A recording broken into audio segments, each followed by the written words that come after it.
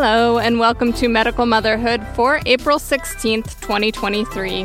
I'm Shasta Kearns-Moore. Medical Motherhood is a weekly newsletter and podcast on the experience of raising disabled and neurodivergent children. Please consider a paid subscription. You can do that online at medicalmotherhood.com. Hello, podcast listeners. This week we have a bumper crop of news stories relevant to those raising disabled and neurodiverse children. So we have an expanded news brief section taking over this issue. As always, you can click the links on the website to get to the original story. Our first story. Report finds more than 130 emergency teachers serving as special education teachers in Oregon, potentially violating federal law. The Oregon Capitol Chronicle published a report this week that more than 130 emergency licensed teachers are serving as special education teachers in Oregon.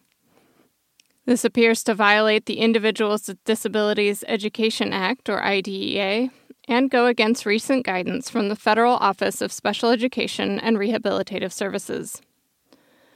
U.S. law requires schools to offer children with disabilities an appropriate public education equal to that of their peers without disabilities.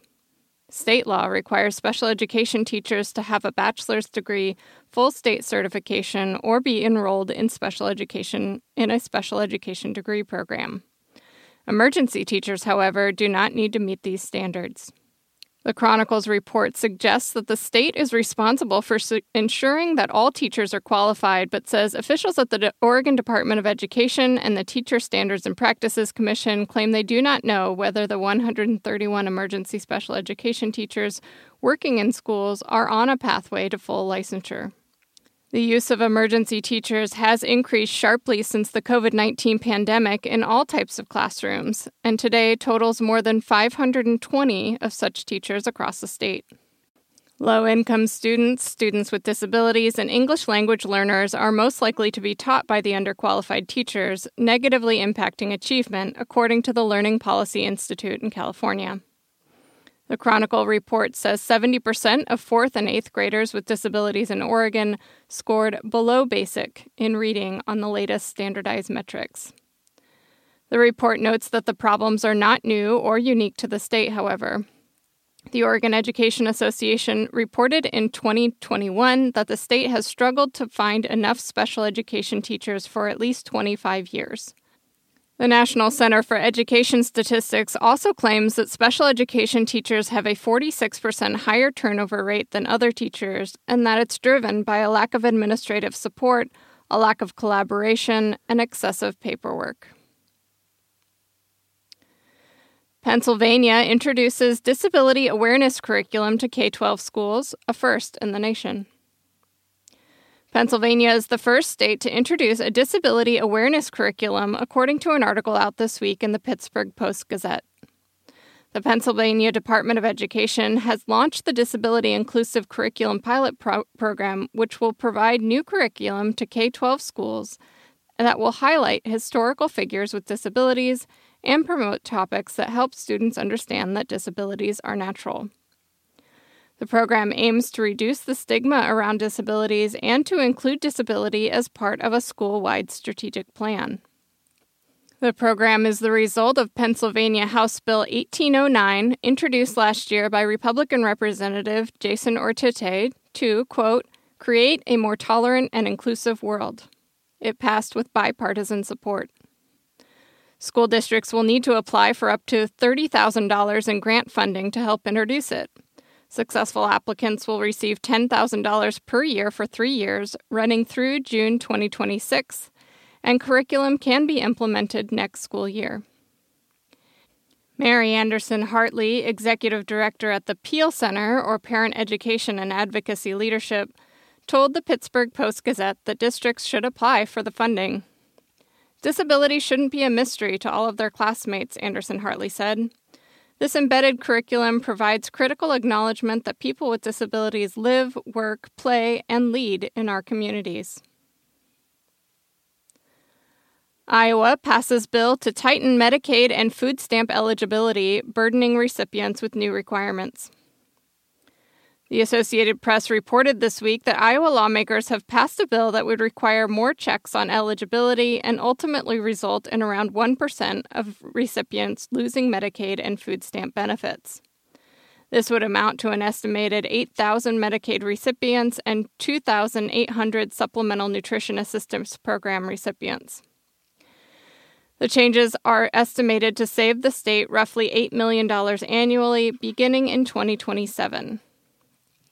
Democrats argued that the bill would create barriers for those already struggling with high costs and remove qualified recipients. The changes would also result in a loss of $42 million in federal funding in Iowa by 2027, according to a legislative analysis. The bill would not allow SNAP benefits to any household with more than $15,000 in liquid assets and personal property, a change from the current law, which has income caps but no restrictions on assets. The Republican-backed measure would require state agencies to use various federal sources, like tax filings, to ensure eligibility. Applicants could also lose their aid if they don't respond within 10 days to new regular state checks. A private company is likely to be hired to administer the new rules, according to the Associated Press.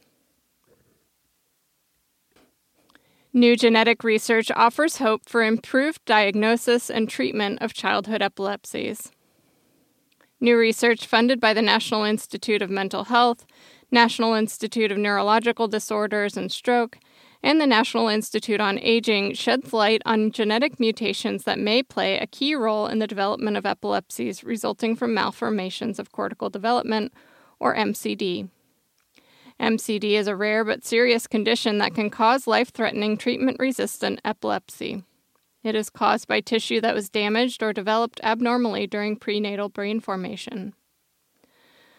Led by Dr. Joseph Gleason, MD, at the University of California, San Diego, and the Rady Children's Institute for Genomic Medicine, the international and interdisciplinary study performed genetic profiling of tissue from almost 300 children.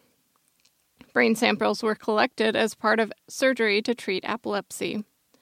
The researchers also studied control samples. The study identified 69 mutated genes associated with MCD, of which 60 were genes linked to MCD for the first time.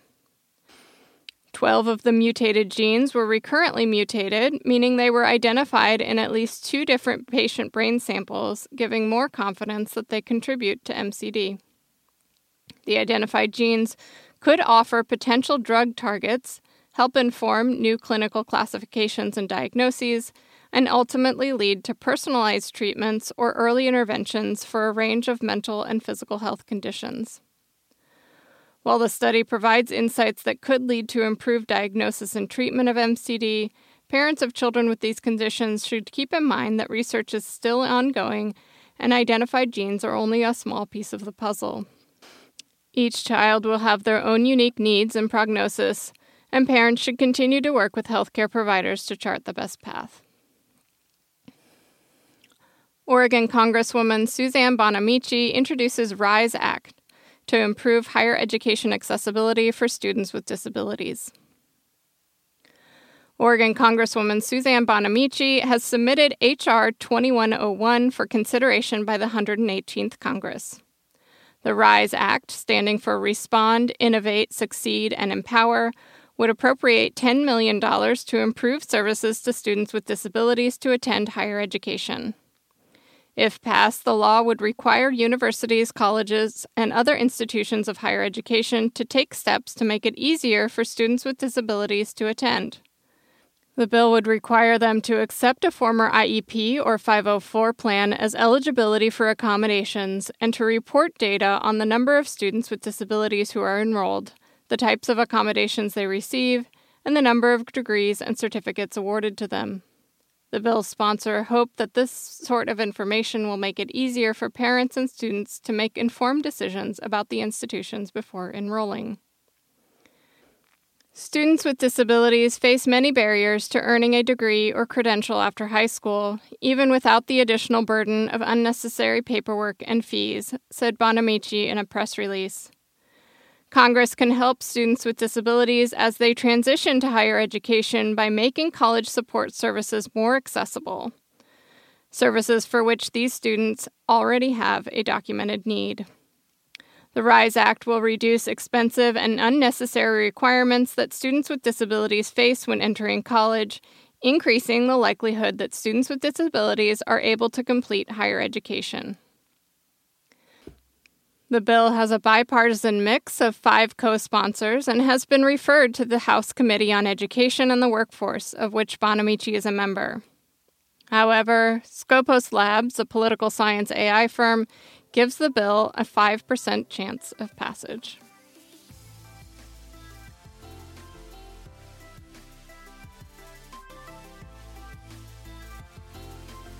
Medical Motherhood brings you quality news and information for raising disabled and neurodivergent children.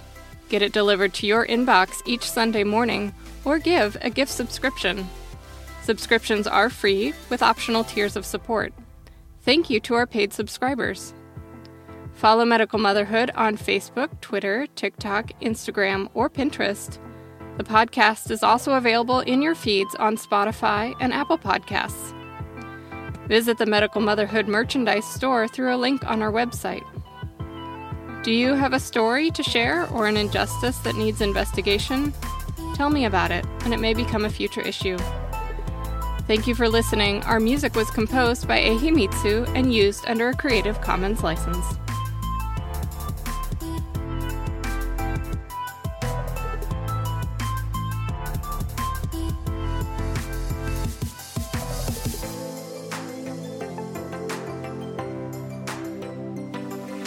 Mama Radio. Oh, Mama all day.